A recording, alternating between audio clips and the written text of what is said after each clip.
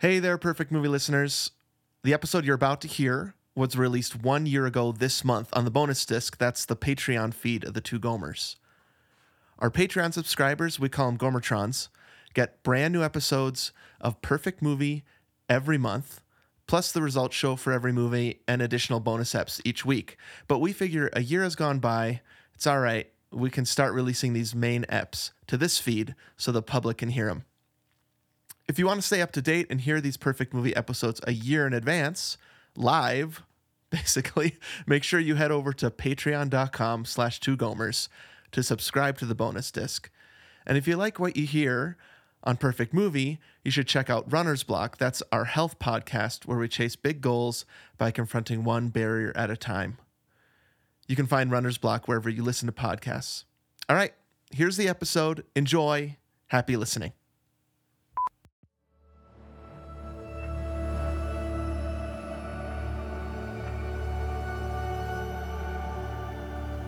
In the 1985 blockbuster Back to the Future, teenager Marty McFly, shortly after saving his own life and those of his siblings by getting his dad and mom to kiss at the Enchantment Under the Sea dance, accidentally invents rock and roll.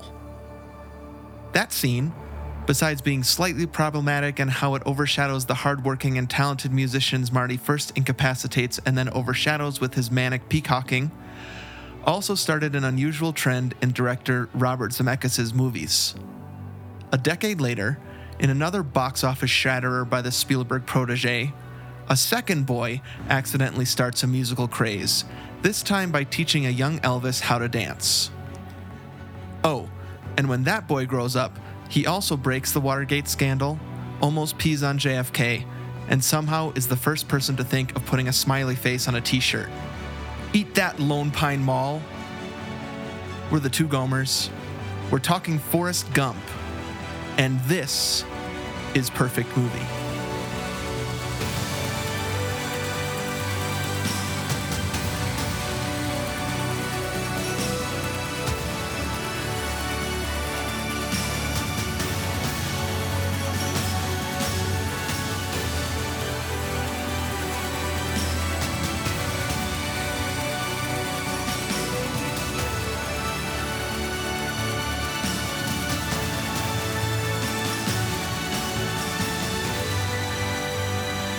Welcome, everybody, to Perfect Movie, a podcast where two regular guys try to save the universe one great film at a time.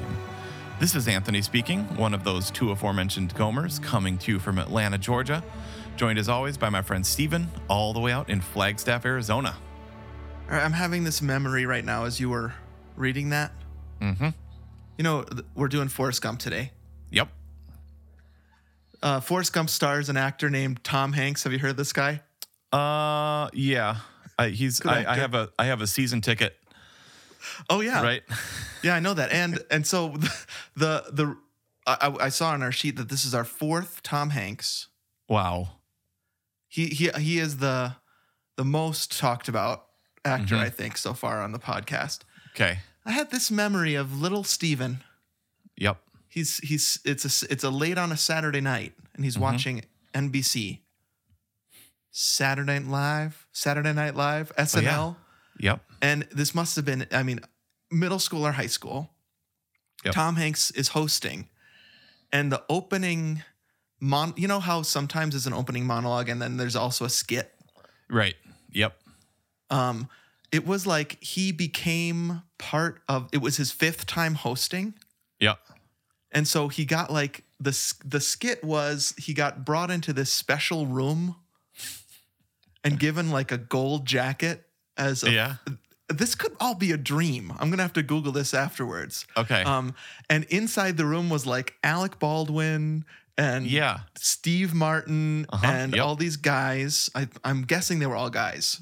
And they were all telling him about the Five Timers Club. Yeah. This has to be real. This must be a thing. Yeah, I remember this as well. I don't remember maybe the gold jacket. That could be made up. I don't know. Happy Gilmore style. You know, these memories, you mix things in your head. Right. This could be like several things I'm remembering. And it could have been an Alec Baldwin episode and Tom Hanks was in the room. For all I know. Yeah. Maybe I'm mixing up the guys. Right.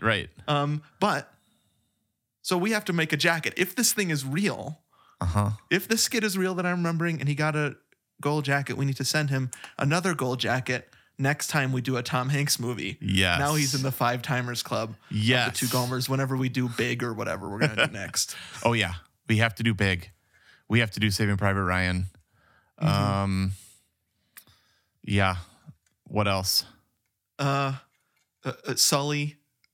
Yep. Philadelphia, Have you dude. seen- Oh, yeah, that's right. Philadelphia. Have you seen Sully? I actually haven't. Nope. Okay. It is very weird. Okay.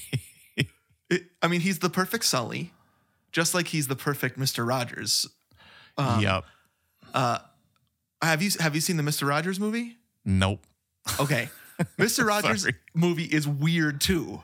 But there's this part in the Mr. Rogers movie that is like no other movie I've ever seen. You have to see that movie. It's very cool. I can't wait to talk to you about it. Sully ends with, I kid you not, 20 minutes of Sully Sullenberger, played by the actor Tom Hanks, Yep. doing like flight simulators on the computer. And then the movie ends. What? He's like in court and they're like, well, you have to do these. You have to show us how you did this thing. And they show it's so weird, dude. I can't wait for you to see it. I think it's a Clint Eastwood movie. Just Okay. 20 minutes of Tom Hanks sitting at a computer doing flight simulators. The end. It's Okay. the weirdest thing. Yeah, but we'll have to, if you like it enough, we'll put it on Perfect Movie. I don't know. Okay. Well, we have a lot of Tom Hanks to get to before Yes. then. Specifically Big for me. That's Big is canon for me. And this movie, Forrest Gump, is absolute canon for me. I mean, Right. for me, so this came out, we'll get to the one sheet, but in July 1994, July 6th officially. Yeah. And dude, I remember seeing this with Gomer 3, Alex. Really? Okay. And maybe the Chad. We could ask him and he could tell us like what time the movie was. He could, but I know it was at How many at people point were in the theater? right. And he still knows all of them. Yeah, Communicates with them. text them on their birthdays and stuff. Totally. But dude, I just remember watching this with Alex. This is another one where, you know, like you guys, you're Entertainment Weekly, you're like introducing me to stuff. Still, look, you just introduced me to another movie I need to watch. Sully. Yep, I mean, there were issues and issues about Sully of Entertainment Weekly. Week after week, Sully is on the front cover. Well, anyways, Alex was like, we're going to go see Forrest Gump. And I'm like, okay. I had no idea what it was about. And I didn't actually know like how to take it. You know, like, because I was a junior. It was summer before junior year or summer before. No, this would have been your summer before sophomore year. Okay, sophomore. This Got was it. the summer after my sophomore year because I remember I went right afterwards. I went to a party out in the woods, which is very unlike me. Okay. I got invited to this party in the woods. And I was talking to people about Forrest Gump. What a weird memory. Okay, so yeah, it was the summer after your freshman year. Oh, wow. Okay. So then I was real young. Dude, my mom just sent me a picture because I don't have many pictures of my youth. Yeah. And so my mom just sent me a picture of my 8th grade student picture with my bassoon. It's incredible. It's incredible. Pretty thick? I mean, you were a pretty big guy at that point. No, I was like grade. 80 pounds. So tiny. The bassoon was bigger than me. I can't believe it. I remember those pictures where the bassoon, what is holding this guy up when he's got the bassoon in his hand? It's just so weird. But I'm just picturing that kid just a year later is the one that went to see Forrest Gump with Al. And so like I didn't get like what was, you know, like I was like, are they making fun of this dude? Yeah. Like, are we making fun of this dude? You know, like as a sophomore in high school, you know what I mean? Like, yes. Like you didn't quite get what was going on. You know what I mean? Okay. Well, I've got some news for you. Okay. I watched this movie last week and I felt a similar way. Okay. Like, are you supposed to laugh at that? Or like that right. or what? The Forrest Gump has been a roller coaster for me in my life. Yeah. I loved it the first time I saw it. it's hard not to be impressed by it.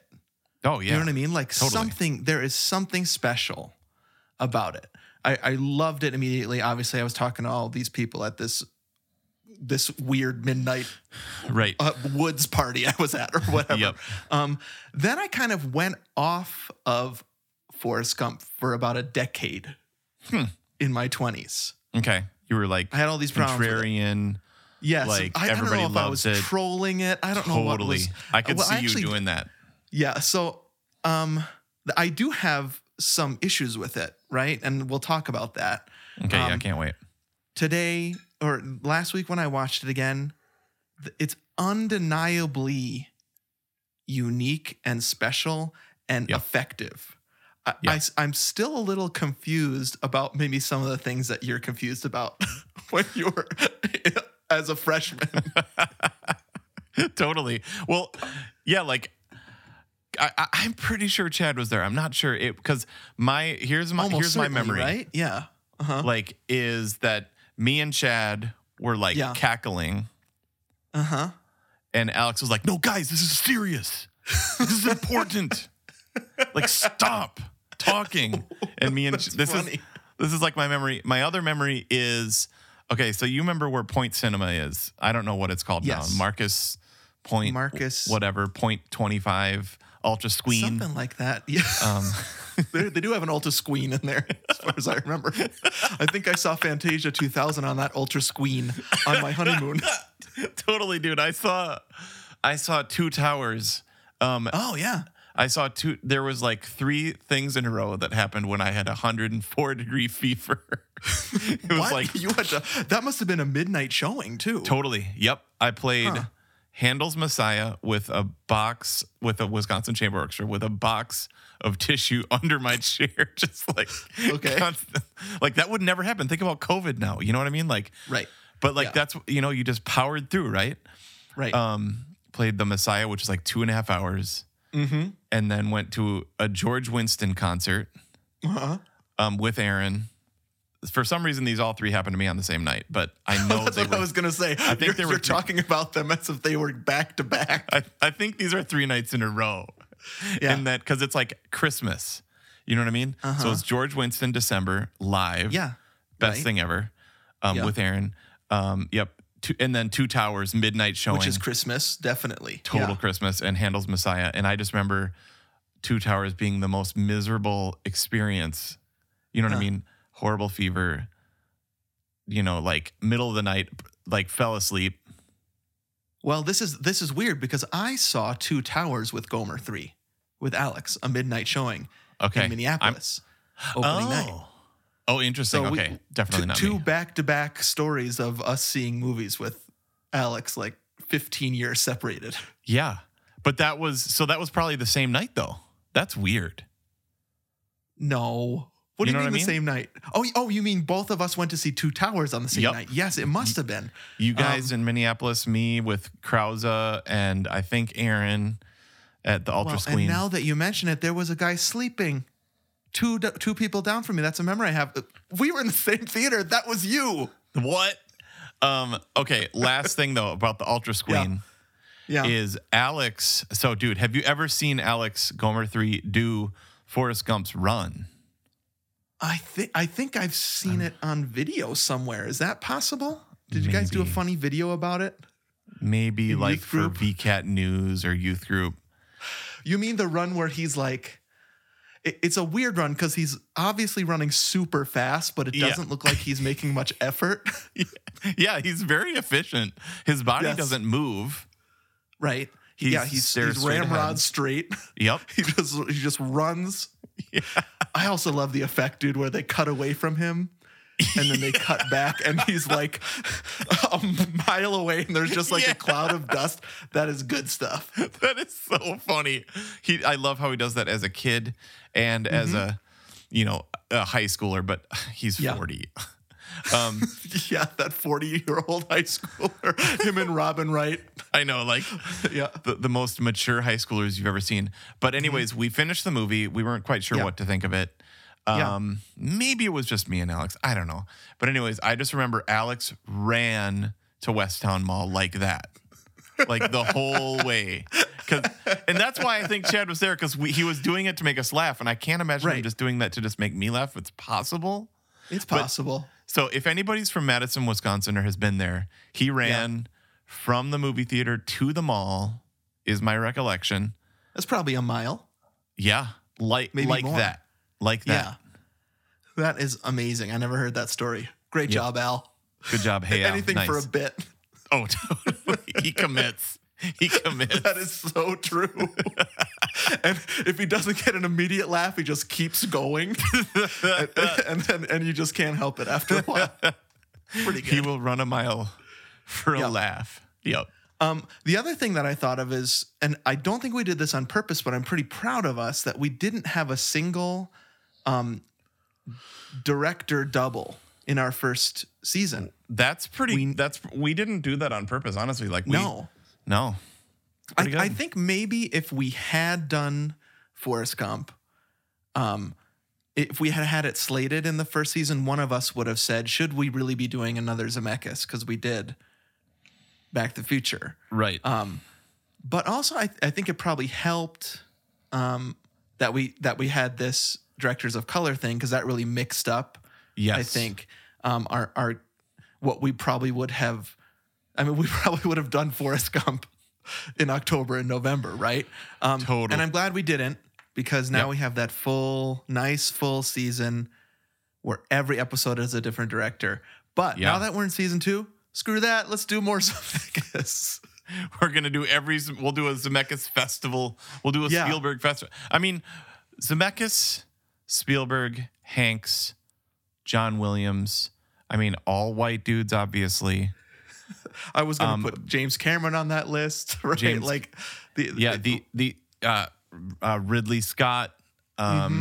These are people that formed our stories, our lives, which is part of why we have pivoted and want to intake more diversity, more stories, learn more, see more, right? But we can't change. We can't, you know what I mean? Right. Yeah, that's what I mean. We can't say, Selma was my favorite movie when I was in high school. This was formative. This is canon. Yeah. I'm guessing we'll probably get to some of why this is not the best. It's a little bit nostalgic in the wrong ways. Yeah, that's my guess. Again, is what I'm your a little hot take's gonna be. Confused about how I feel about it. Sure, because it's really hard. And we've talked about this before with movies like Space Camp, where I'm like, not everybody loves this movie. And it's so hard for me to tear that to tear that nostalgia away. Right. And I think with a movie like this, that's different than Space Camp. It's also hard to tear it apart from the huge cultural footprint that this movie has. Totally. I think this is up there with, honestly, with a Star Wars or an E.T., with the how it or a Toy Story. Yep. Maybe not as clear pre Forrest Gump, post Forrest Gump Hollywood, but this has. I mean, I saw the one sheet, $600-some million. Yeah.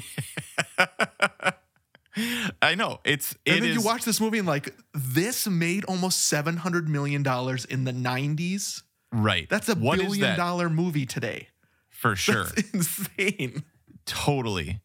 I watched this interview with the cast from USC Film School. We got the extras, and they were all agreed this could never be made today. You couldn't sell it. Nope. You wouldn't understand what it was. It is an original. And I mean, how many movies have a restaurant? I mean, made a restaurant. I know. Yeah, they're well, I mean, I have while we're talking about Bubba Gumps, people might be wondering at the end of I'm just gonna get ahead of this. Okay. I have a huge issue. I have a huge issue with the with Walter Mitty and the product placement, right? Oh, yep. Why wouldn't I in this movie have an issue with this? Because I actually love the product placement in this movie. Bubba Gump? Bubba Gump, they, like you said, they invent the main product. Right. And that comes out of it. So But- it's the okay. But the actual products that are in it, the ones I can think of right now, which are Nike and Apple, Right. Yep. fit the story so much better than Sure. than I think a Cinnabon or a Sure. Papa John's in Walter Mitty does. Like that reveal of he opens the envelope and there's the apples. Like he invested Yeah. in a fruit company, so I don't have to worry about money anymore. That's a great joke. Yes, that is so good. And I remember loving that. Yeah, 80-pound me was like, I know that. I get that joke. Yeah, like Yeah. That's funny. Yep. So I think I just want to that's a little. Why is Steven complaining about product placement in this? Because I think got it it. fits. Oh, yeah, well, love and it's actually, well, yeah, there's the two product placements. Nike's, though, he's a runner. Yep. And exactly. Apple is like, that's the perfect company to invest in the early 80s. Yep. Like, that's incredible. And it fits Yep. with this kind of like winky. You know what I'm talking about? How this movie is so winky. Like, It is winky. get it? But Yeah. for some reason, the get it doesn't annoy me. We'll get into it when we put it on trial.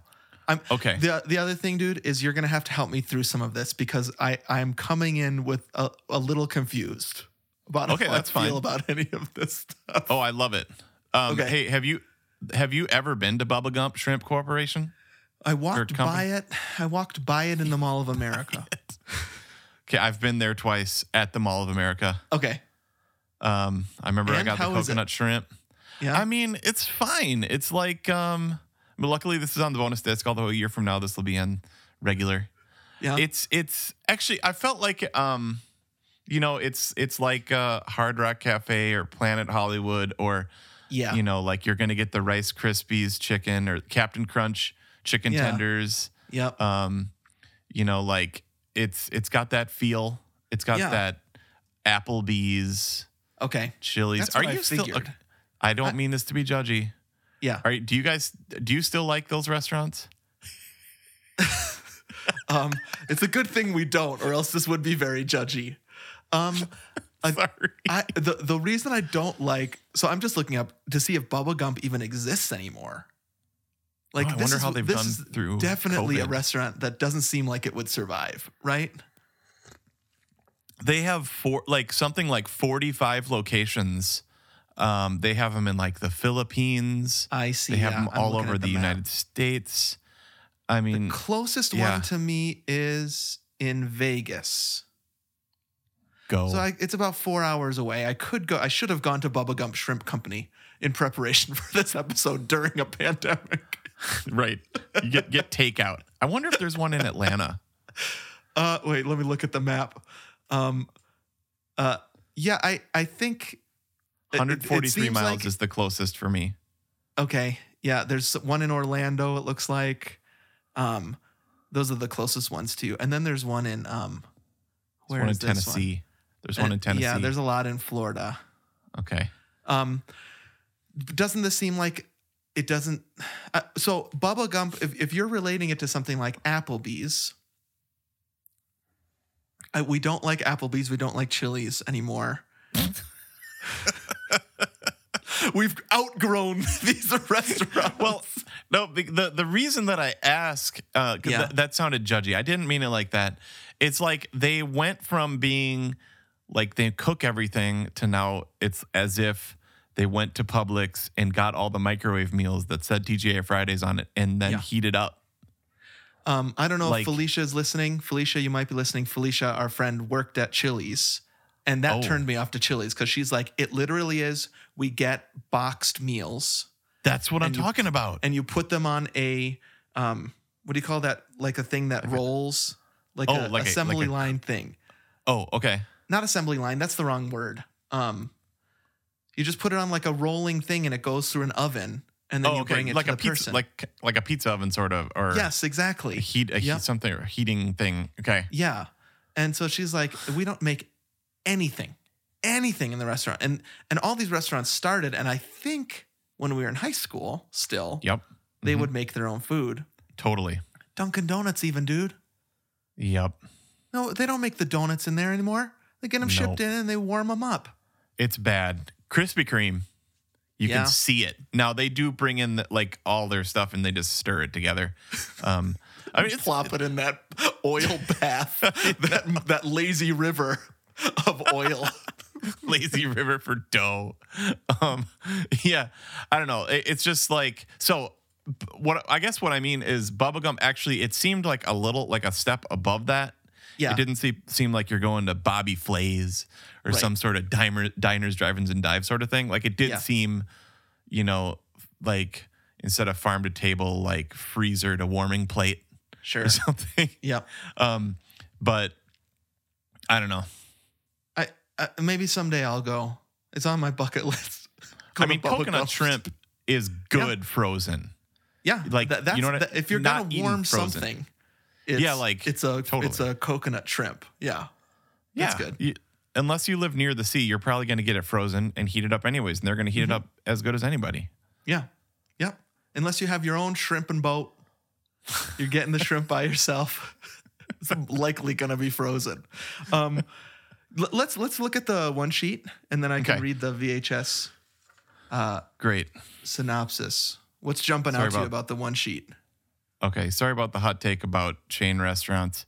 No, I think it's a completely appropriate, cool take to say that these restaurants now do not actually cook their own food, and the quality has dipped.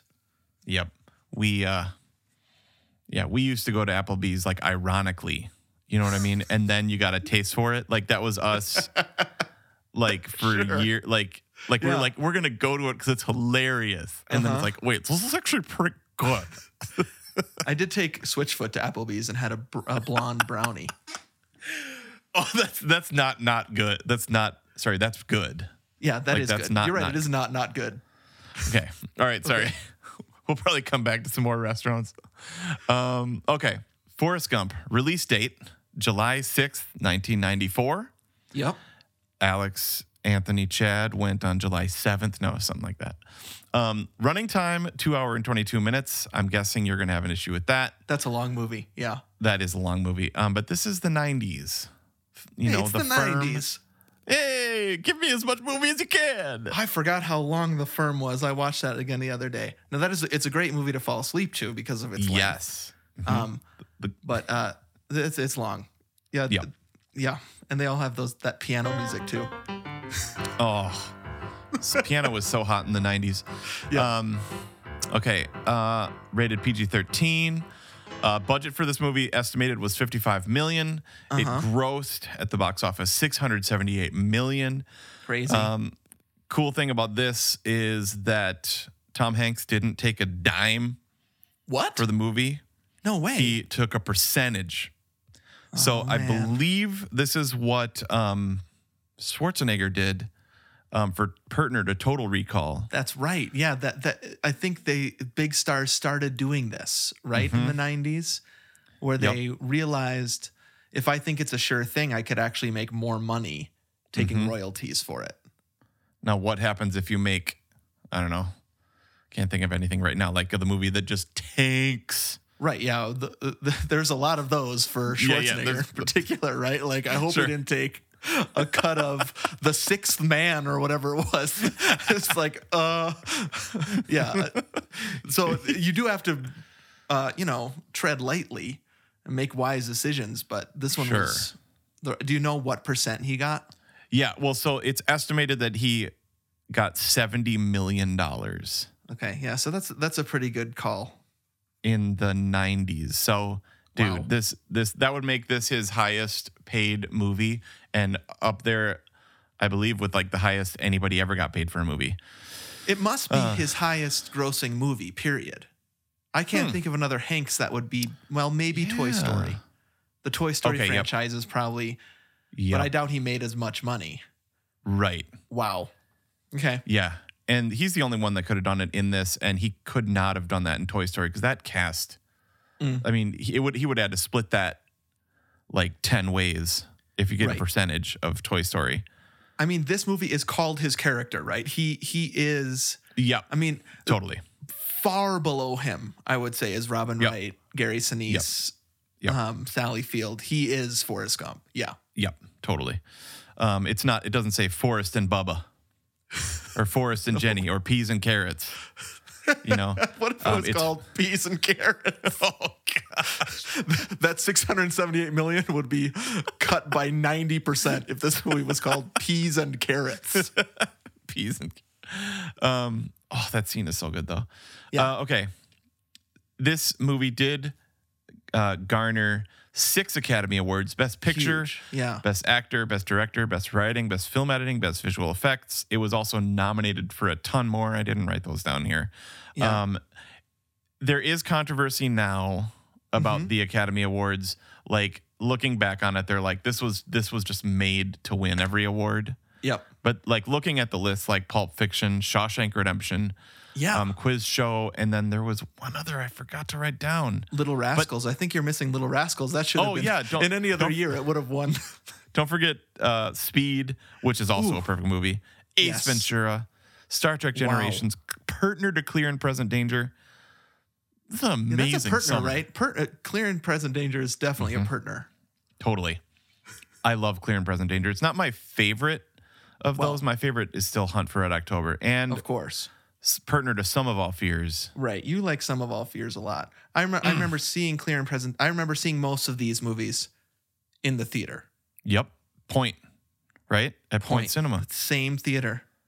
Pre-Alta where- screen. Yep. Totally. I did. I think we probably saw Star Trek Generations together in the theater. Yep. I have it written down in my journal. Oh, that's the one where those two women almost came to fisticuffs about who the better captain was. Yeah. And we went to that immediately following Anne Frank. Oh, right. Remember, we went to see Diary of Anne Frank. Uh-huh. And I think I felt a little guilty about that. Shouldn't I be sadder right now? Right. Instead, I'm going to see Star Trek Generations and having a gay old time. Yep. Went straight to Delitalia, got some subs and some spicy crab salad with Chad. My gosh, yum. Star Trek Generations. Yeah. Stinking up the joint. Those onions. The worst thing. There is nothing worse to eat than crab salad at Star Trek and those Generations. Thinly sliced red onions and like the Right. sub dressing. Those things stink. Yep. And when you're in 8th grade, 9th grade, like, you don't give a rip. No, we are a real joy to be around, listener. I have some thoughts on the writer, but I think I'm gonna bump that into the trial. Okay. Rotten Tomatoes score is curious to me. 71% critic feels low. Yeah, see, I'm wondering if this is one of those ones that changes over time. We still have not figured out how that works, but I know, I dang know it. what you mean. You know what I mean? Like, It has fallen in grace a bit Yes. over the past. It's been almost 30 years, right? Yeah, 27 years. Yeah. It's not like you were saying in these interviews. I don't think it could get made today unless it was a Netflix movie, maybe. Yeah. Something like that. But I'm not surprised maybe to see that 71% if that's a movable number.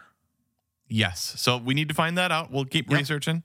Okay, last thing from the Gomer One sheet. Other cast choices. We rarely mention this. Now, have you seen these before? No, I'm reading them right now and they're thrilling. Okay, so original, these are the people that they wanted before Tom Hanks, okay? Oh, okay. Bill So these Murray. aren't just other choices. These are people that got pitched first. Yes. This is according to my research. It was offered, I believe it was offered to John Travolta first. He turned it down. Okay, that makes sense to me actually. In Yep. the 90s especially. Yep. Yeah. And he I guess apparently he super duper learned to majorly regret that. Yeah, I bet. I mean, he did Pulp Fiction. That was his kind of resurgence in the 90s, but imagine a Pulp Fiction Forrest Gump double header hair. for him. Whoa. Yeah, I mean, I'm imagining that would be Yeah. that would be the most amazing comeback of any actor ever. totally. And then But Pulp Face Off Fiction- a couple years later. Yeah. Yeah. All led so that we could get to Face Off. Bill Murray. Yeah. Like, he's So we talked about on the Groundhog Day episode. It was the first Perfect Movie episode that I've re-listened to because it's the first Perfect Movie we've rewatched. Oh, since interesting. Recording because Groundhog Day was a couple days ago. Mm-hmm. So I listened to our episode. Yeah. And fascinating to listen to. And then watch the movie. Like, because remember, Tom Hanks was up for Groundhog Day. Right. These were the right casting choices. Yes. Because remember, Tom Hanks said, no, they would just see me as the good guy from the beginning of Groundhog Day. Yep. And yeah, Bill Murray's just, he's too grumpy. Too grumpy. Yes. We're in agreement there. Too grumpy for Forrest Gump. Okay. Chevy Chase, Forrest Gump. Too grumpy. Both of these guys are too grumpy. They needed to. Yeah. Now, I don't know. It's based on a book, and Forrest Gump in the book is a very grumpy boy. Right. Okay. That's a very good point. I'm thinking that they were trying to cast it according to the book, and then something happened in the writing, and obviously Tom Hanks totally plays this character in a singular way. Oh, yeah. And he made it not grumpy anymore. It is. I think he's perfect. Okay, we're going to get to that. Yeah. You can look up all on the internet. Bubba was originally offered to David Alan Grier, Dave Chappelle, and Ice Cube. Okay. Dave Chappelle ends up being with Tom Hanks in You've Got Mail. You've Got Mail. Yep. Right. For some reason, those two guys are friends. Tom Hanks and Dave Chappelle in You've Got Mail are friends. They're like good friends. Yep. He's half his age. He works. Does he work there? Does he? I can't remember. I haven't seen. I don't know. I actually don't think he works at Fox Books. He's just his friend. They're just buds. Okay. Yeah. Okay. I don't dig I think Robin Wright is perfection. I mean, Princess Bride. She's House of Cards, right in the middle, right here. She's so good in this movie. Yeah. But it was offered to Jodie Foster, Nicole Kidman, and Demi Moore first. Huh. Interesting. These are. So I think especially Bubba and Jenny, bigger actors were offered their parts before it got down to McKelty Williams and Robin Wright, right? And so I wonder if they looked at the script and they were just like, I don't get it. Yeah. I think it's hard to get. What is this? What is this? What is this movie? We got to get to the trial because I can't wait to tell you what my second piece of evidence is. Okay. Wait. Let me read the back of the VHS. Hold on, dude. Okay. Lieutenant Dan, originally Joe Pesci. Okay, I could see that, but it would have been a different movie. Just imagine Joe Pesci as in charge of the platoon. Would he have gotten buff? Yeah, see, because Gary Sinise looks good in this movie. He's so perfect. Yeah. Yeah. And this launched his nonprofit. He has stewarded and leveraged this movie for incredible good. I cannot see me being as moved during the scene where he comes out and he's got the astronaut legs. Yeah. And the fiance, if it was Joe Pesci. Yeah, just imagine that. Forrest.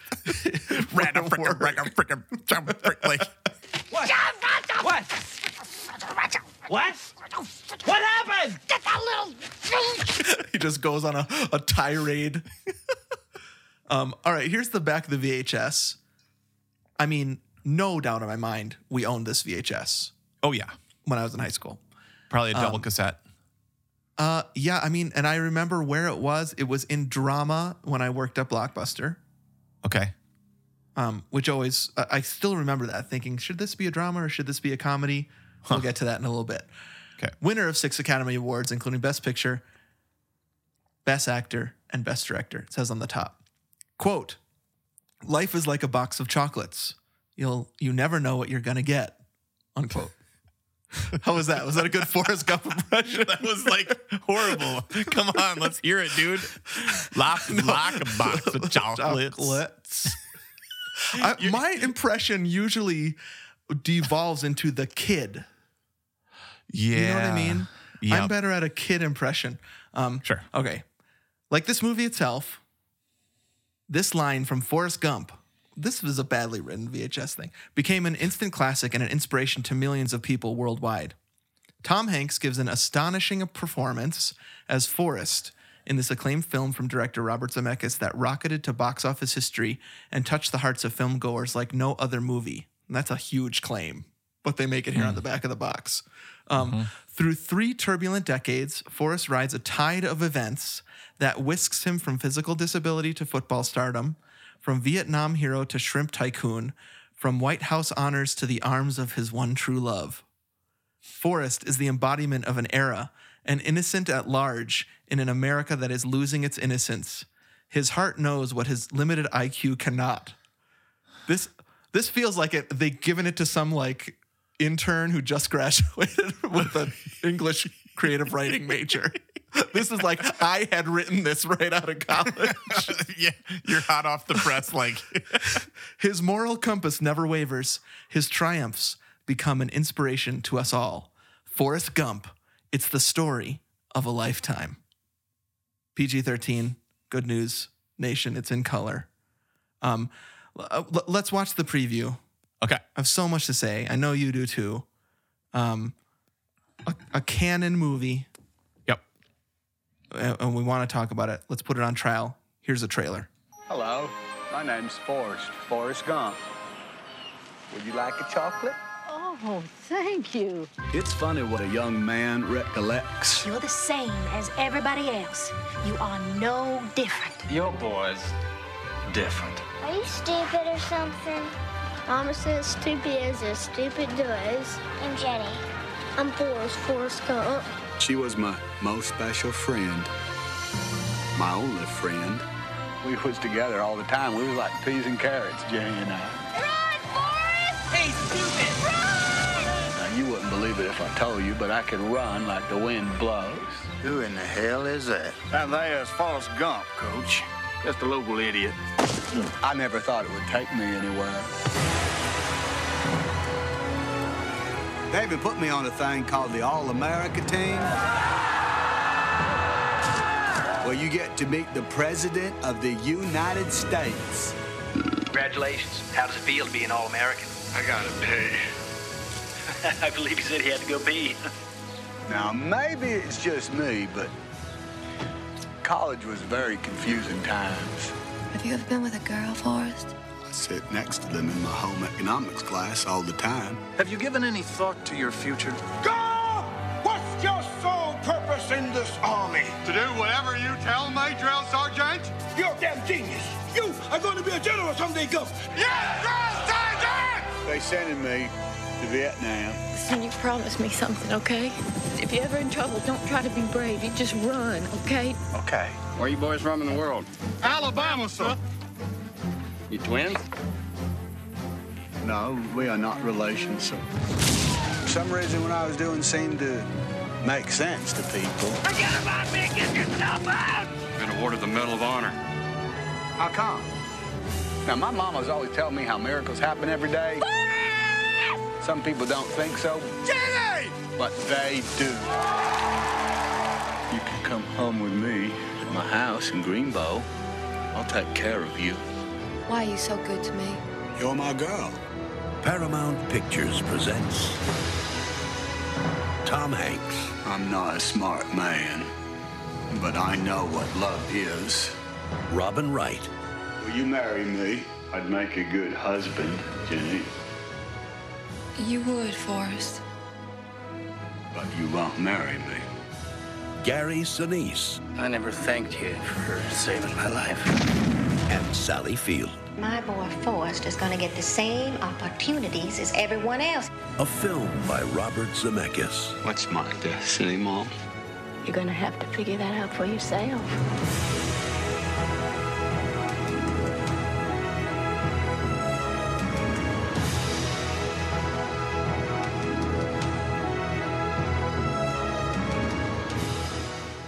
All rise. Hey, how's it going over there? I I've had me about 18 Dr. Peppers, and I got a whiz so bad. We just had a little snafu. You tried to open something else. What is that other thing that you tried to open? Okay, so I in honor of recording Forrest Gump today, I got this, which is a cherry vanilla Coke. Oh, yeah. Oh, You like a cherry vanilla Coke? Well, I actually, like, I was looking at the things. Oh, see there? Did you hear that? Yeah, I heard it. It worked now that it time. It. Maybe. You should have shaken it. Oh, yeah, that's right. It would have blown up all over my desk. Oh my gosh. The nose on this cherry vanilla Coke. Yeah.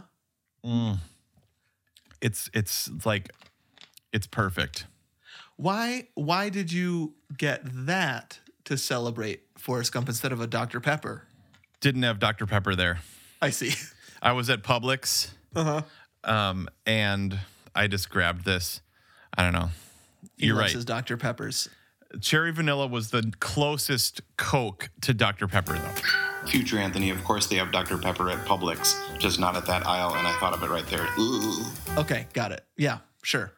So someday, I think we should do a bonus disc app where we play the Dr. Pepper game and you try to guess all 23 flavors. Okay, well, I think cherry and vanilla are for sure in there. Well, I can't reveal the secrets or the game is spoiled, but you're on the right tracks, that's for sure. Oh, man. Yeah. Yum. All right. Here we are in the trial, folks. A big one. Forrest Gump. We have picked this movie. We love this movie. Even if I have complicated feelings about it, I can tell you right now I love this movie. Totally. We're going to talk through it. We're going to act as its defense counsel, present evidence. We get two apiece. Sometimes we use both. Sometimes we don't. We're going to attempt to prove to you, listener, to one another that today's movie is perfect. When we're done with that, I get a vote. Anthony gets a vote. And we put it out to you on Twitter, Facebook, and Instagram for you to vote. And if it gets 3 out of 3, we put it on Anthony's artisan flash drive made completely of wood. Whittled out of an old railroad tie, reclaimed. Right, we talked about that in the Selma results. Yep. And then we slip it to either Goldblum or Will Smith. Yep. They take it up to the aliens, which I know have a name. I need to find the name of the aliens. Oh, yeah. Okay. I think they're like harvesters or something. They take it up to that alien instead of like that skull. You know, remember that skull that's like, Yeah. Yeah. Instead of that, they get to watch Selma and be converted. Sweet. So maybe I'm actually curious. I mean, like we were talking about, this movie has changed and its kind of impact on the culture and what people think of it has changed over the past quarter century. And so I'm really curious about whether or not this will get on the flash drive. Yeah. Well, according to Rotten Tomatoes, people love this movie still. Yes. Yep, that was 95%, right? The audience score. It's 91%. Oh, yeah, 95 and 71. Yeah. Yeah, okay. So that's good news for Forrest Gump. Yep. You never know with Gomer listeners though. They can be tricky. I don't know. There could be a take. I am actually very curious to see what people vote on this. Yes. Absolutely. Definitely. I'm voting. Well, actually, I better not spoil it. Oh, you were just gonna say what you were voting. You have done that before. Yeah, where you've just we've said, like, I think I said on It's a Wonderful Life, like, no matter what you say, you fools, this is going on the flash drive. Right. We both get a veto or a couple vetoes. Right. This I would not use it for this. Oh, really? Okay. Interesting. No, I don't think I might use it for like Deep Impact. Wow. Okay. Or The Firm. Or Night They Saved. Well, I'm glad we didn't put Night They Saved on Perfect Movie then, because I personally don't want the Harvesters to see that movie. Okay. I'm gonna chunk in right away. All right. Because I think both of my evidence are big picture. You know, sometimes we get to a certain scene where I'm like, that scene makes it perfect. Right. Both of mine feel a little bit bigger picture. And so I'm going to chunk in right away. Because actually, this is kind of strange. Selma got me thinking about this movie a little bit. Okay, differently. we talked to Donnell about that a little bit too. Right. Yeah. Yep. So first of all, it got me thinking about some of the some of the more like political scenes, and there are a lot of them. Yeah. And so that it got my mind, you know, you watch one movie and then you watch another one like right away, and one bleeds into the other and it changes the way you think about it. Yeah. In particular, I had this whole thing on the Selma episode about the perfect biopic is one short piece of a person's life. Yep. Forrest Gump is like a fictional biopic. Yeah. Wait, he's Right? not real? What? He's not real, but he lives in the real world, and he has all these winky moments where he interacts with the real world. He teaches Right. Elvis how to dance and stuff like that. Yeah, he's in like, well, he's in, I was going to say every important, obviously not, but he's in so many important events or Right. silly winky events like Elvis, like Yep.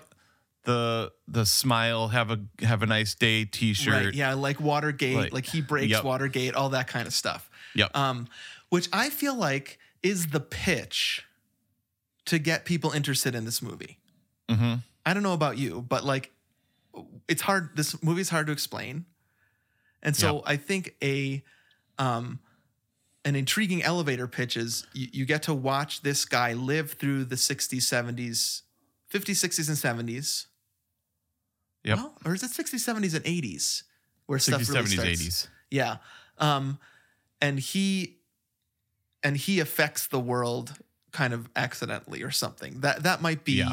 I don't know how Zemeckis, well, Zemeckis doesn't have to pitch movies, right? Because he made Back to the Future.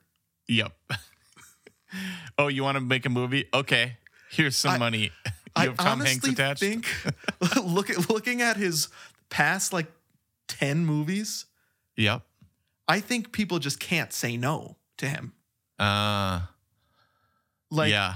I think there's always maybe something in the back of their minds, these production companies that say, well, he did a movie about a kid's mom falling in love with him and it made $1 billion. Yeah. And 2 sequels. Right. So maybe I don't quite understand Welcome to Marwin or whatever he did. I don't quite get this, but he made Back to the Future. And so, yeah, here's Yep. 20 million. Yep. So he probably didn't have to work hard getting Forrest Gump greenlit, but I think for anybody else, it would be a hard pitch. Yep. What is it? What even is it? Okay. So the thing that got me thinking this is not a 3-month period in his life, right? This is 30 years of Forrest Gump's life. Yeah. And so I shouldn't like it as much. And Josh, who like, remember he emailed us and he's Yep. like, no, I like big long biopics. He And likes I the whole- poo-pooed yeah. that. Right. Now I'm gonna go 180 on that. And let's say, I think the reason this works is because it's a sprawling epic that takes 30 years. But I think the reason that it works is because Zemeckis or the writer Eric Roth. Right. I don't know who's responsible for this, but somebody looked at the finished script and said, we need to make some thematic connecting tissue that wraps it all together that keeps coming up. And so my evidence is it's a sprawling 30-year movie, but there are themes, there's connective tissue in it that really works for me for some reason. So I have a couple examples. One is Running. Yep. This feels like something that probably came in the second or third draft where they're like, he runs a lot. Yeah. Yeah. Let's add a couple more parts where he runs and let's highlight those. Hey, And dude, so I love that. Do you care if I piggyback on in here? Is that okay? Go ahead. Yep. Yes, I love piggybacking. Okay. I'm just going to say my piece of evidence is Running. So, wow, okay. Continue. And if anybody's wondering why are we recording this movie right now, Yeah. It's because we're like launching a running podcast again. So like that's really what got us to put this right in January, February, right? We were like, let's start the year off with Forrest Gump.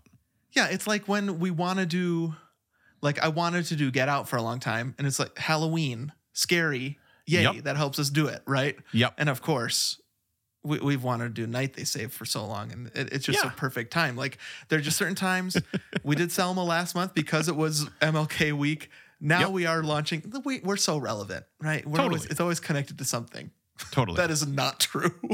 But you've just named a bunch of good examples of when we were. Yeah. And so we're launching Runner's Block. Right. Nobody's listening to this that doesn't know that. But what's that? How are we in the bonus disc for a Patreon and don't know that? Somehow, does anybody ever subscribe to a Patreon of anybody's podcast without knowing their podcast first? I doubt it. Certainly not us. No. Yeah. What would they search for? Like we see you, Gomertrons. We recognize every single one of your names, right? Like we know these people intimately. Yeah. But running related, that's why we put this here. Right. Yeah. It is a great non-running movie. It's a great non-sports running movie. Maybe that's what I mean. It's probably top 10 running movies, right? Oh, I don't think 2 or 3, right? Number 2 or 3 running movies. We could look it up on Google, but if you looked up running movies, I bet Forrest Gump would be on every list. Yes, totally. And some of them would be like, well, it's not really a sports movie, but you can't not put Forrest Gump on it. Well, it's got the best rave run scene of any movie. Chariots of Fire, incredible running on the beach. Yep. There's plenty of other movies that have great running scenes. The montage of the music, of Forrest running, of the cinematography, it doesn't get better than that. Is that the climax of the movie, do you think? The run, his coast to coast to coast to coast run. Right. I think he goes 4 times. Yeah. I mean, you're talking about the connective tissue, so I don't want to derail you too much. I wanted to jump on board. I do want to talk about the running more, but okay. I'm fine with with talking all running right now because I do think that. Okay. So I'll just explain what I mean with the running. Obviously, there's like this initial kind of fun stuff with running, right? He breaks out of his leg braces when he's incredible running. Scene, totally. And you get the "Run Forrest Run" quote. Yep. That's kind of the trigger for the first big time jump. Yep. Totally. Where he gets hit. Those bullies throw that actual rock at his head. Right now. Sad, but it's funny. I can imagine you and the Chad. Oh my gosh. Loving that. So like college-wise, this was one of those ones that was always in the VCR. Yeah. I don't know if we had DVD. No, we were still in VCRs. No, some DVDs. This is prime VHS. This is like everybody had this VHS, like in a wicker basket next to their TV. You know totally. I mean? For some reason, we're such jerks. We loved watching that scene. Like I don't know why it is so funny when like it's very funny. It's funny. Yeah. It's sad because what's actually happening is like super sad. Like Erin last night, she was like, they're stoning him. Well, I think they're throwing rocks at him. Okay, that's his face. True. But I think it's funny in the same way that the cutaway and then he's far away is funny. It's a funny physical gag. Yeah, it's obviously meant to be funny. And it's almost like Looney Tunes cartoony, right? Yes, like yes. He gets hit in the rock in the face. He goes down. He comes back up. Nothing's wrong with him. And then he runs away. They cut away, and he's far away. It's like a Warner Brothers, like Bugs Bunny would do that. It's okay. I gotta remind you of that too. Did you know originally there was supposed to be like some cartoons? Like he was supposed to have like a cartoon, like friend. No. And that's part of why they pitched it to Robert Zemeckis was because of Who Framed Roger Rabbit. Yep. Yes. And he was like, I'll do this. Get rid of all the cartoons. I'm not the cartoon guy. And I don't think that works. I haven't read the book. Okay. I wonder if that's from the book. That he has maybe. Conscious stuff. Yes. You know, like Good Angel, Bad Angel or whatever. Yeah. Yep. I mean, that makes complete sense that they would pitch it to Zemeckis. That seems right up his alley. Mm-hmm. He loves Hey, that. Who Framed Roger Rabbit guy. It's like, nope, Right, that I just did exactly. that one time. I don't want to be that if guy. only. If only he had only done it that one time. I mean, if you look at these past 5 movies he made, you're like, what are you thinking, dude? He's gone insane. I don't think I've seen a Zemeckis movie, dude, since Castaway. Okay, let's take a little break here. I want to read Polar to you. Express? So let me first read to you. Yes, he's Okay. got this strange run with these Polar Express movies. First, let me read to you what is around Forrest Gump, okay? Okay. So, the Back to the Futures is, and Who Framed Roger Rabbit are his 80s. Romancing the Stone is before that. I mean, Yep. incredible run. Yeah. I Want to Hold Your Hand, which we watched at the Oasis. Then Death Becomes Her. Have you seen that movie? Oh, yeah. Yep. Hack and I saw that in an empty theater, just me and him. Okay. Yep. That's like him trying to be Tim Burton. Yep. It's got a Tim Burton feel, right? You're right. Bruce Willis. Meryl Streep. And Goldie Hawn. I think that's who it is. Okay. Then Forrest Gump. Okay. I mean, and then it's just like, okay, here's the Back to the Future guy again. Yeah. Yep. Right? He is the moneymaker now. Then just wait until this, dude. Contact. Wait, I love Contact. I know. I'm saying you just wait because this is a run. Right here. Okay. Forrest Gump, Contact, Castaway. Oh. While he's filming Castaway, because Tom Hanks has to lose all that weight, you know? Oh, yeah. They take a year break and he makes What Lies Beneath in that break. Oh. With Harrison Ford and Michelle Pfeiffer. I Not a great remember movie, but a liking that. great bathtub. Okay. I think I remember being freaked out, but it being good. Then he goes insane. Okay. He thinks he owns the world or something after Castaway. And he has these 3 computer graphics movies. Each more terrifying than the next. Polar Express, which I've said to you before I like, because it's got a great train. Yep. Top Trains. Top Trains. We're gonna do a bonus disc. Perfect. Perfect Trains. Right. Perfect I actually Trains. can't wait for that episode. But the train scenes of Polar Express slap.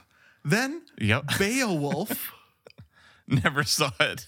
Okay, it's so weird. Okay. He gets Crispin Glover back. Yep. Oh. To play a monster in Beowulf, and it's the best part of that movie, but it's crazy. Then Christmas Carol with what's his face? Ace Ventura. Why can't Jim Carrey? Oh, Jim Carrey.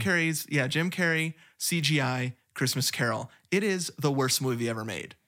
Okay. It sucks. It's boring. It looks terrible. I would love to watch it with you some Christmas. We tried to watch it this past Christmas, and it's a horror movie. Oh no. Then he makes Flight. Have you seen Flight? Flight was okay. Yeah, I kind of like Flight. Yep. The Walk, which is about that guy that goes from Twin Tower to Twin Tower on a. Yes, The Wire. Mm-hmm. That was The fun. Wire. I like The Wire. It's called The Walk. The Wire was a documentary, and then Zemeckis was like, "I want to make a movie of it with Joseph Levitt." Gordon Levitt. Yeah, that's him. Okay, I didn't see it. The Wire, Allied? I really liked. Yeah, Allied, which I never heard of and never saw. Welcome to Marwen with Steve Carell, which is insane, and then he just put The Witches out on HBO Max. And now he's slated to do a remake of Pinocchio for Disney, like a live action Lion King style Pinocchio. Oh. What's wrong with him? Man. I don't know, man. It's like you make a couple of unreal things and then you just do whatever you want. Like you can never forget even Forrest Gump. You can never take away Back to the Future. No. Top movie ever made. And so if he has things like the Back to the Future series, Forrest Gump, Castaway. Yep. No one is ever going to say no to this guy again. Yeah. because Totally. every production company is going to hope that they don't get it. Right. You know what I mean? And just Right. let him do it, and hopefully he'll make us a ton of money. That's probably why they were like, I guess A Christmas Carol, maybe he's figured it out since Polar Express, Right. and it just doesn't happen. And then he's like, hey, how about some more money for Welcome to Marwen? And it just tanks, and nobody gives a rip. This guy's invincible. He said in that USC interview, he was like, one of the things that he said that I thought was so amazing is he was like, I'm constantly asking everybody, like from like the cameraman to the props people to every actor, Yeah. are we making the same movie? Like basically, are we on the Robert same? Zemeckis asked them. Yeah. No. Like, I see. Just kind of like as a let's all get on the same page. yeah, thing. like, are we on the same page is basically the question he's asking. So it's like, he's like, one of the things that happened with Forrest Gump is like from the top to the bottom, we were making the same movie. Okay. Like I didn't have to show up and be Interesting. like, the props don't match this, or like this acting choice isn't quite where the tone we're looking for. He was like, from top to bottom, I would constantly ask, like, are we making the same movie? And be like, yep, we're all on the same page. And then the other question he was asking was like, is this good? Like, you're always asking yourself, like he's like, because they asked him, the film school, how Right. did you know that this was good? Yeah. He's like, no, we didn't. Interesting. You know what I mean? He's like, how? Because we've asked that before. Like, Elf is the perfect example to me. Is Right. like Will Ferrell in this weird outfit. Like, Yeah. you know, is this gonna work? And Like he's on paper, it feels crazy. yeah, But maybe it could work. We've talked about that with Home Alone too. With how did Yeah. they get Joe Pesci and Daniel Right. Stern to say yes to this? yeah. And it just the magic works. Mm-hmm. And so Zemeckis must have stopped asking that eventually, because some of these movies they were not making the same movie. Right. Well, maybe he just starts to phone it in, make a paycheck. I don't know. He still seems. I think what he feels like to me is he really loves technology, and so Yeah, he wants to definitely. do these things. That's why I said this thing. Like today, if he was pitched Forrest Gump, he'd be like, "Can I put some CGI things on his shoulders?" Yeah. Now, well, there's a lot of CGI in Forrest Gump. yes, actually. Okay, so that is a hallmark of Zemeckis. You're right. Is Yeah. technology. Right. Like I think the technology wing at USC is like named after him or whatever. Oh, interesting. Yeah. And so like he's always like teaching, I guess he teaches there regularly, at least according to that thing. And so like he's there not all the time, but whenever he's not making a movie, I guess. Yeah. Introducing The CGI new right. things, like new techniques basically. Yeah, so the CGI that he introduced, I feel like, and that he did in Forrest Gump is an invisible CGI. Yeah. Right? It's there's no big like the most work that went into this with CGI is when he pops up behind LBJ, right? Or pops up like his little head pokes out. Yeah. Like- Yeah. No, it's Wallace. Oh, okay, right. Yep. In this- Yeah, that's yeah. right. Yep. And so like when he meets JFK, Mm-hmm. right? He meets JFK and has to pee. Which one does he he have to meets- pee in front of? That's JFK. By the right. way, we watched this. We introduced this to the girls last night Yeah. with some significant fast forwards and beeps. Sure. Basically, we fast forwarded almost every scene with Jenny, sadly, because sexual stuff and. Yeah, I know. But some of the biggest laughs with the girls were that like when he pops behind Wallace's head making that speech. Those parts are funny. Lily was ROTFLing, like I gotta go pee. That's their new favorite line. Yep. Got shot in the buttocks. I got shot in the buttocks. I got shot in the buttocks. You know, like Yeah. So, okay. So speaking of presidents, we Yep. never finished talking about running. That's my bad because I went on this Zemeckis that's okay. tear. Zemeckis, What that's I was fine. going to say was I wonder if this climax of running was not in the original script. And they right. realized, okay, we've got him breaking the braces off. We've got him running in the football game, which is amazing. I love that part. Yes, Alex. Right. We've got him running out of the Vietnam jungle. Yep. And so there is this, speaking of invisible CGI, I also feel like that is sort of an invisible connecting tissue through the movie that keeps you in it and keeps something familiar going on over those 30 years where it could be a complete mess, and it may have been at some point a complete mess. They were able to tie it together with something like that. It's cool. Yes. So that is the connective tissue. Now I get it. That makes total sense. See, I see running in the movie as like something he's just like naturally good at. Yep. And something. So one of the trademarks of Forrest Gump is he follows orders.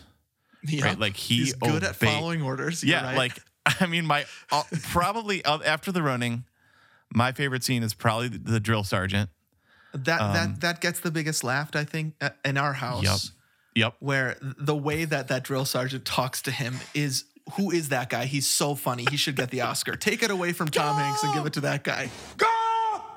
What's your sole purpose in this army? To do whatever you tell me, drill sergeant. Okay, so dude, me and Chad, dude. So we just figured out pre-sophomore year, he used to be able to like recite this, and I was always so jealous because he was so good at it. Like, why did you put together that weapon so quickly, Gump? That's the best line right there. Yes. Why? And he doesn't ask how. That's the key to that line. He totally. Says, why did you put that gun together so quickly, Gump? Yes. Because you're told my toes are. Done, drill sergeant. Go! Why did you put that weapon together so quickly, Gump? You told me to, drill sergeant. This is a new company record. If it wouldn't be a waste of such a damn fine enlisted men, I'd recommend you for OCS, Private Gump. You are going to be a general someday, Gump. Now, disassemble your weapon and continue. Yeah, Chad used to be able to yell that, and he would yell it at me, and it was so funny. I loved it so much. That's funny. Yeah. But yeah, you're right. Because you told me to, right? So that's the other part of that line is that he does what he's told, right? Speaking of Arnold Schwarzenegger, because you told me to, from Terminator 2. Oh, yeah. They're very similar characters. You're totally right. Kind of wooden, very like immediately act like they take immediate action. They're obedient. So Jenny, the first thing Jenny tells him to do is run. Yes. Right. And then he runs. And so like he always knows like I can go like that's like I can do that. And that's what I'm supposed to do when I'm in trouble. When I'm worrying. His mom tells him that too, right? Like when you're in trouble, you just run. What she tells him that before he goes to Vietnam, I think. Yeah, actually, but Jenny tells him that too on the bridge. Oh, that's what I'm thinking. You're right. If you get in trouble, don't fight, run. Yes, that's it. Yeah. So like running is like his place of, like of dealing with his feelings, which is why when she leaves, he just leaves. He just runs. He just doesn't know what else to do. That's what he's been told to do when he's hurt. And I'm getting run. I'm getting chill bumps right now, and so I cannot deny the greatness of this movie, right? Because that is just, even calling that scene. He's sad that she left, and then he's like Steven. He was in khaki pants and a button up. I know, totally. And shoes, and runs out that driveway and doesn't stop for years. That part isn't like me, but like he doesn't have the right clothes on. Right. Eventually he does. But like the other connective tissue with that is she is always running. Okay, that's good. Right? Yes. So like whenever stuff starts to go good, she like sabotages it and runs. Oh, interesting. Yeah. You know what I mean? She that thing that she's telling him about the war, which is a fight or flight thing. The better thing to do is run. Yep. That's what she's also modeling to him with her life.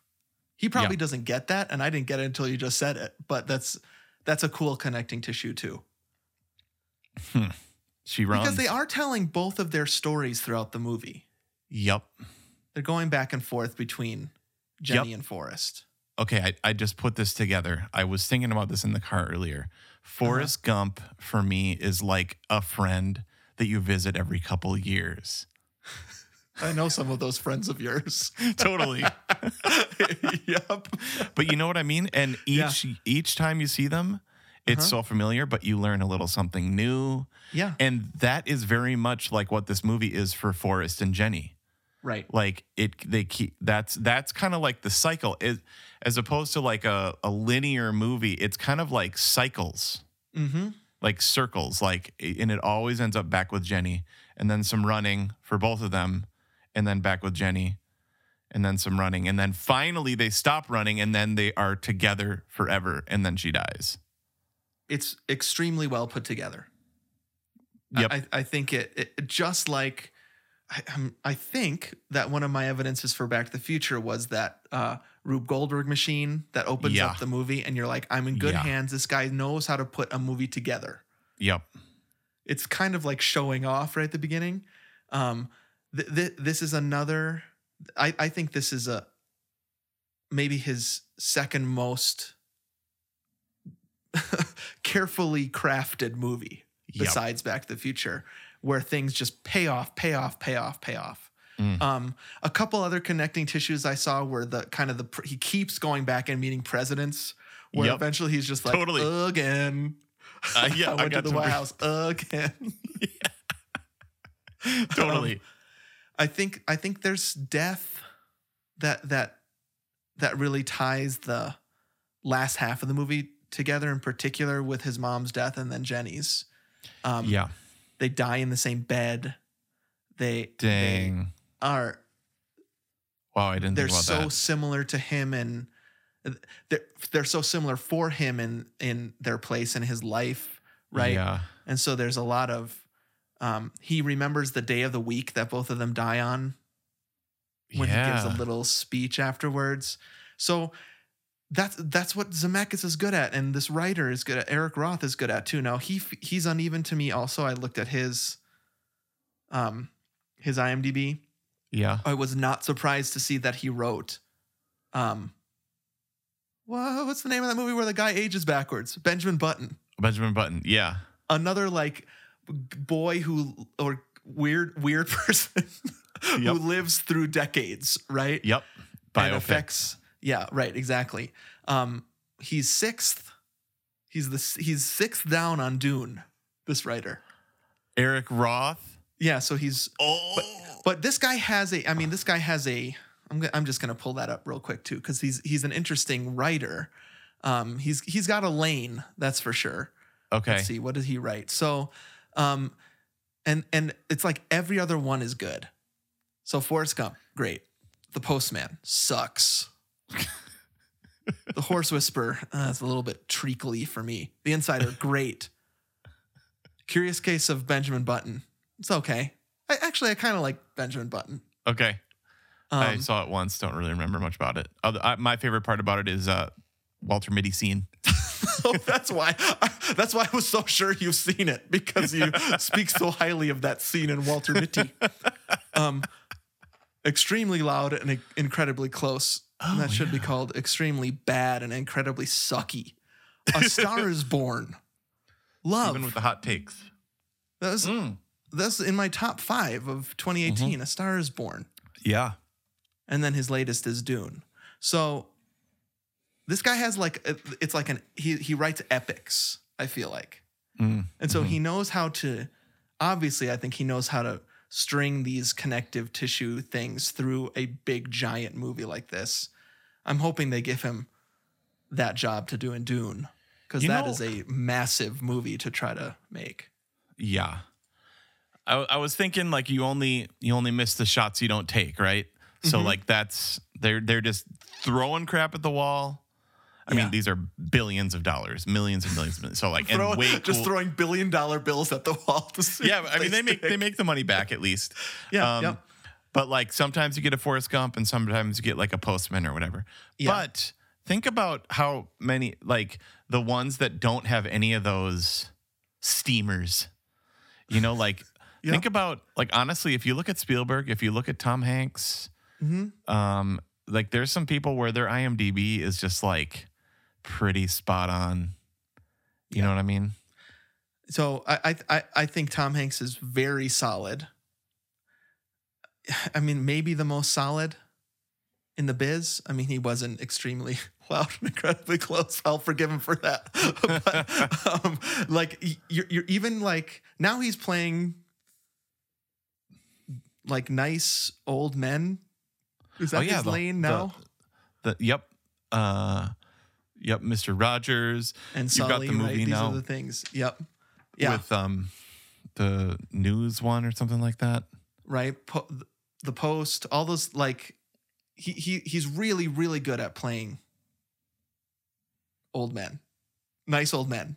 Great job, Hanks. You know, okay. So converse that with like Tom Cruise, another man with the same name who's still playing young guy 30-year-olds. Right? You know what I mean? Yeah, totally. Like, yeah.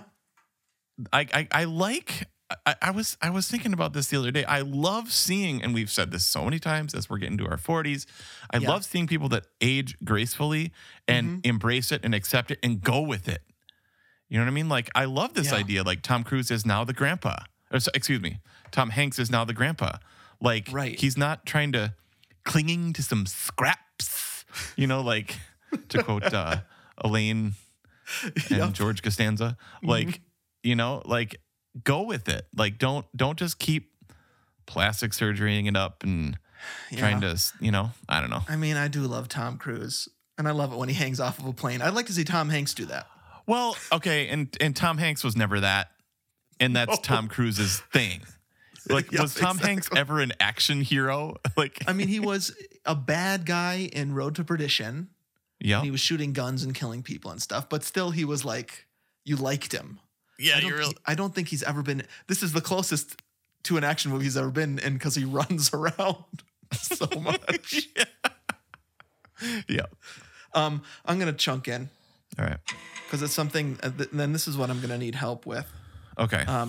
I think this piece of evidence started with a question for me, which we've asked several times already, which is what even is Forrest Gump? What is this? It's a feather being blown in the wind. Oh, that's another connective tissue. Feather starts and closes. Yep. And I don't think. Do you hear that theme anywhere besides the opening and closing? Krause used to play that. I know he did. I remember playing it at Brenda and Maureen Murphy's house. Yeah. Yep. I think you only see that when the feather is present. Okay, that's the feather theme. Hear I think. It, I mean. Yep. Okay, so.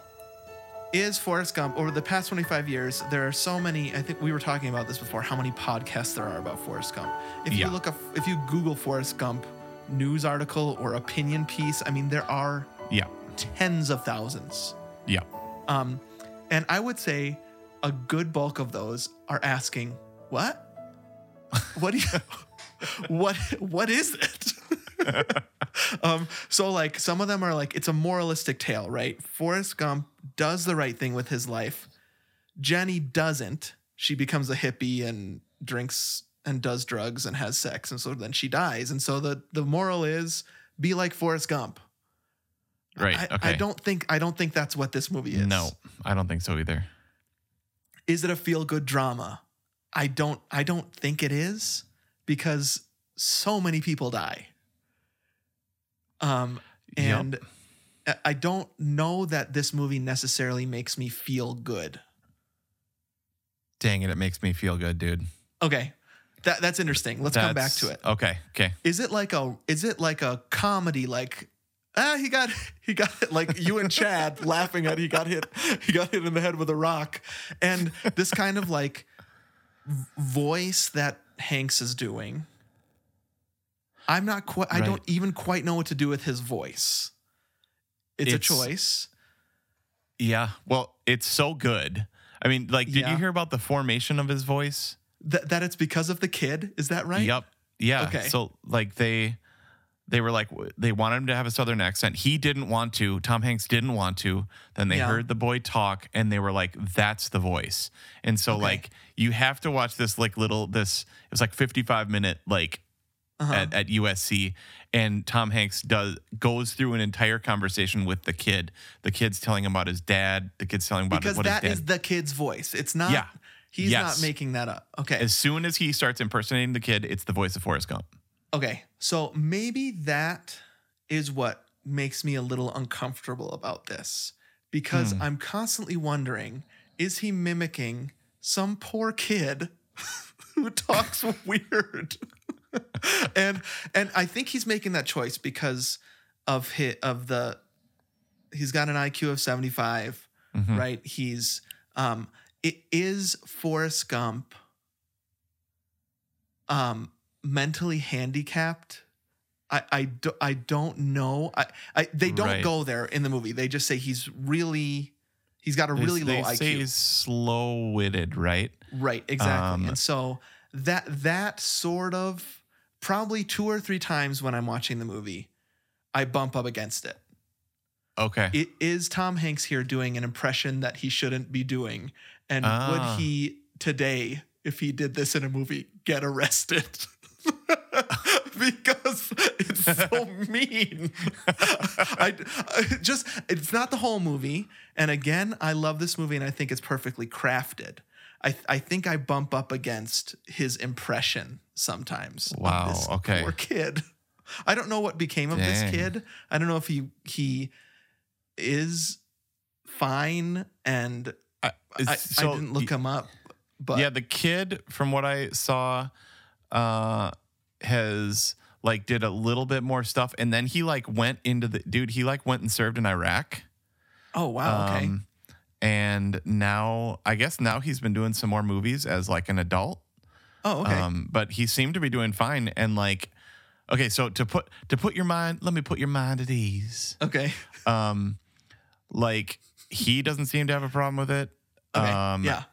You see, it's the 20th anniversary of Forrest Gump. It's the 15th anniversary. It's the 25th anniversary. There's all these different parties, and everybody's loving it. Zemeckis, Hanks, Sinise. Oh, yeah. Nobody seems to have yet to be going to jail or anything.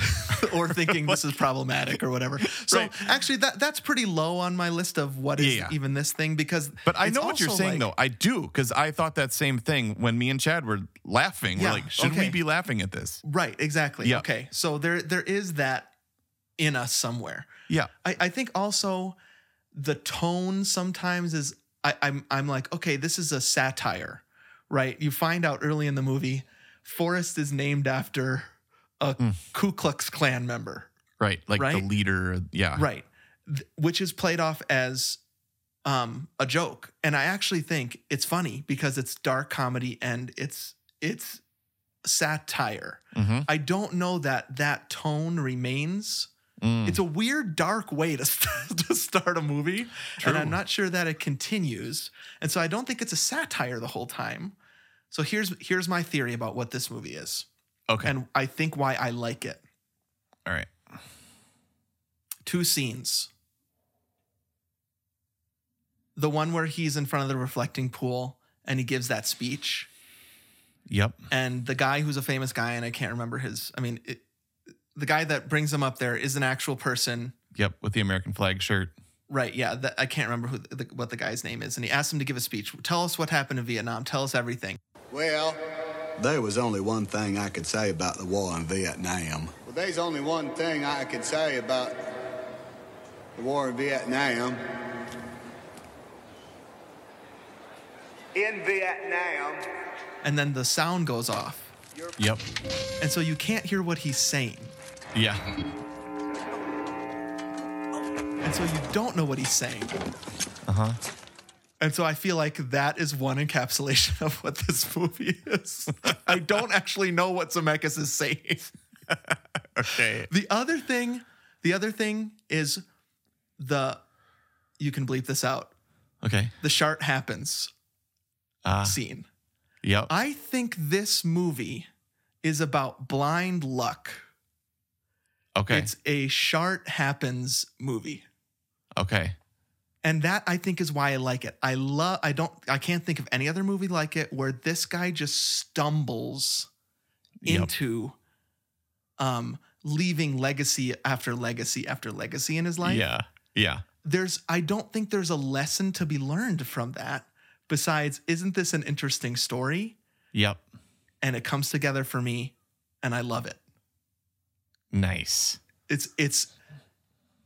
I shouldn't love it because I like to have a message and I want to know what's going on.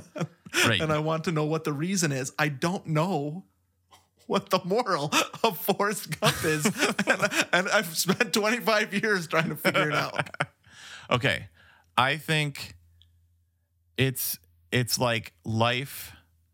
It's like the feather. Like life comes in and things happen and you have to deal with it, you know? So like he real things happen to him, like real tragic things. Right. But I think he is like that feather. It plops here randomly, but it's like very amazing that it did. And then it's going to fly over here and then it ends up over here. It's just, I mean, like the feather, he's only reacting to things done to him.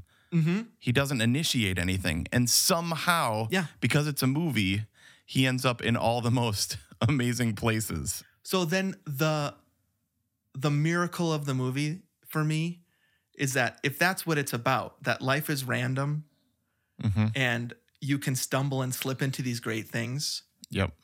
The miracle is that the movie works. That you can take an idea like that. And I don't even know if this was the idea.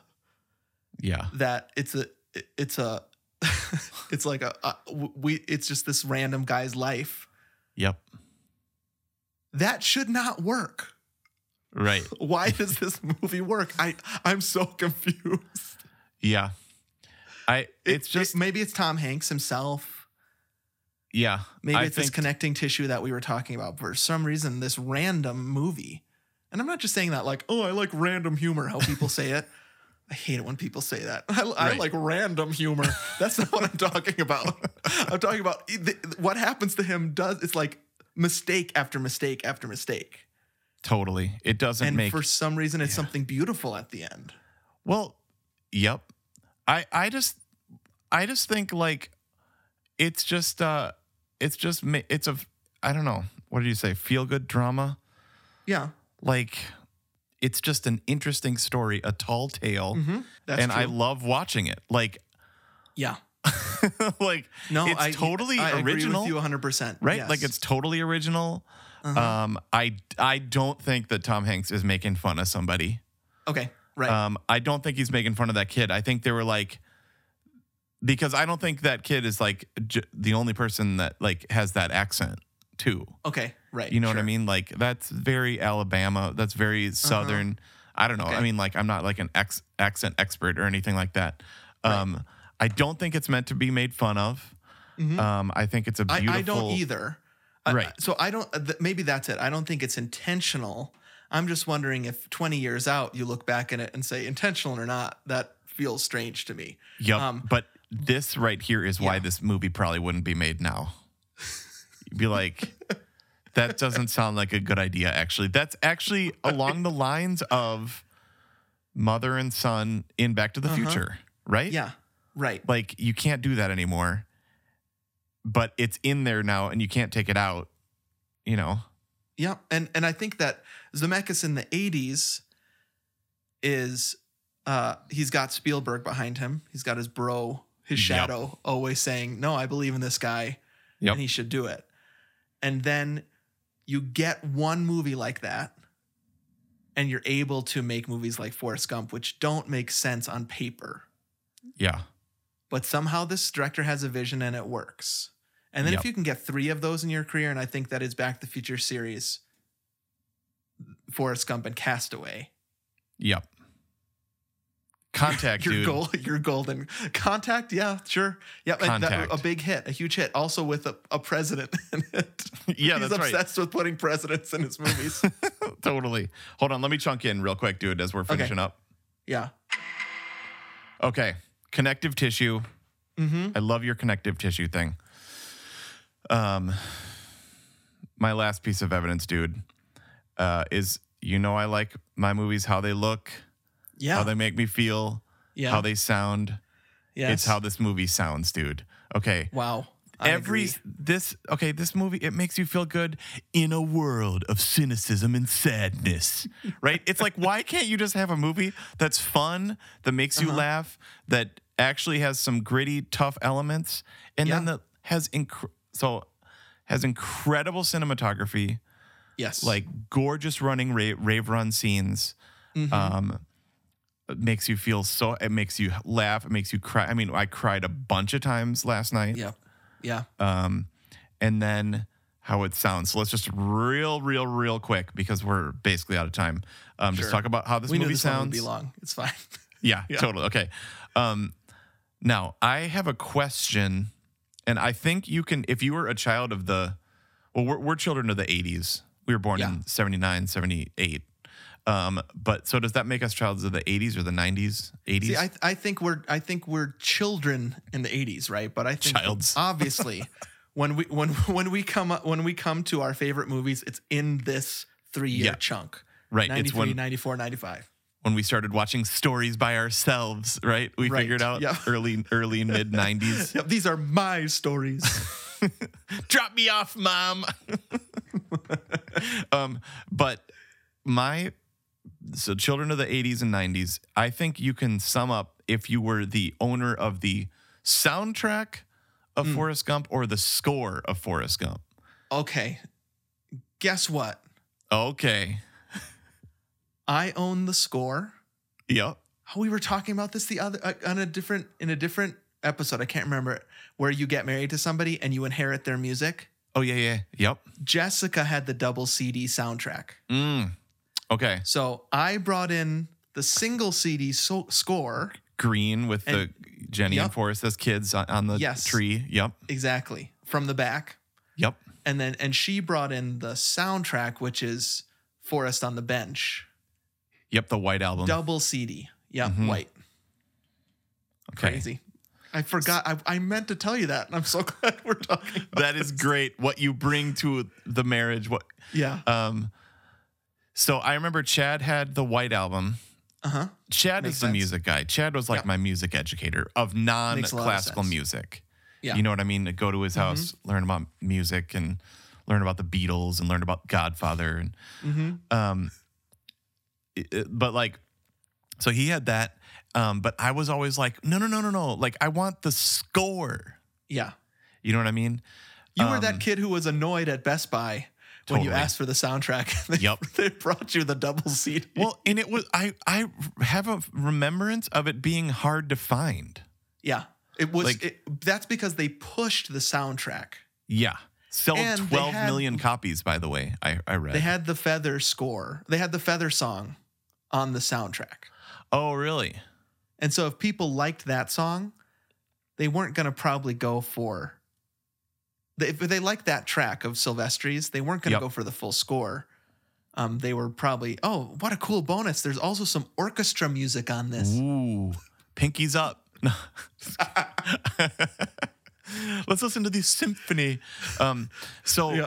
I was sitting in that theater summer after freshman year, and there's this track. It's called "Where Heaven Began" or something like that, or "Where Earth Began." It's one of those. My favorite scene. He's telling Jenny about his running. I mean, talk about connective tissue. It all comes out there, right? He tells the story of every. Oh my gosh, I'm covered, dude. Yep. Chill bumps right now. That scene is really special. Were you scared in Vietnam? Yes. Why? I don't know. Sometimes it would stop raining long enough for the stars to come out. And then it was nice. It was like just before the sun goes to bed down on the bayou. Those over a million sparkles on the water. Like that mountain lake that was so clear, Jenny. It looked like there were two skies, one on top of the other. And then in the desert, when the sun comes up, I couldn't tell where heaven stopped and the earth began. It was so beautiful.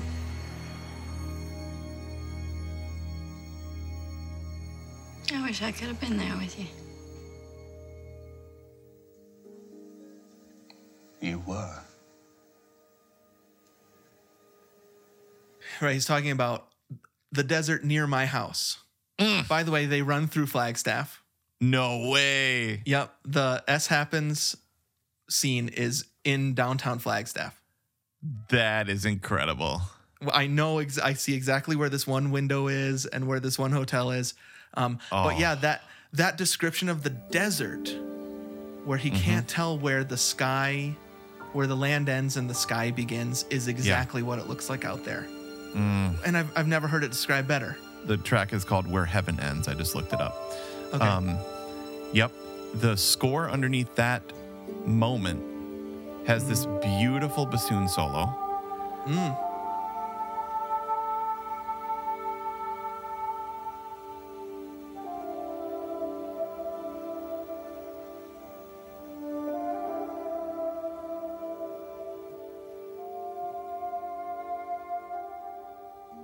And I remember sitting in there and I was like, hey, Chad, Alex, listen to the bassoon. Yeah.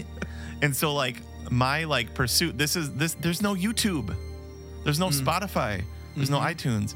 And so I was like, I want to find that part and listen to that part. And so you needed the score. You couldn't have the soundtrack because I didn't even remember that the Feather theme was on there. But it's just like that little 20-second bassoon solo is still one of my most like, it was very influential for me. I love that sound. Yeah. And like just as like a total like silly thing, but like now I'm friends with that dude on Facebook. Really? Yeah, like it all comes around. No, I mean it's like so silly. But like as like an 8th or as like a 9th, 10th grader, like it's just neat that now like, you know, that music, I'm still doing that. And now I, you know, like peripherally know that dude.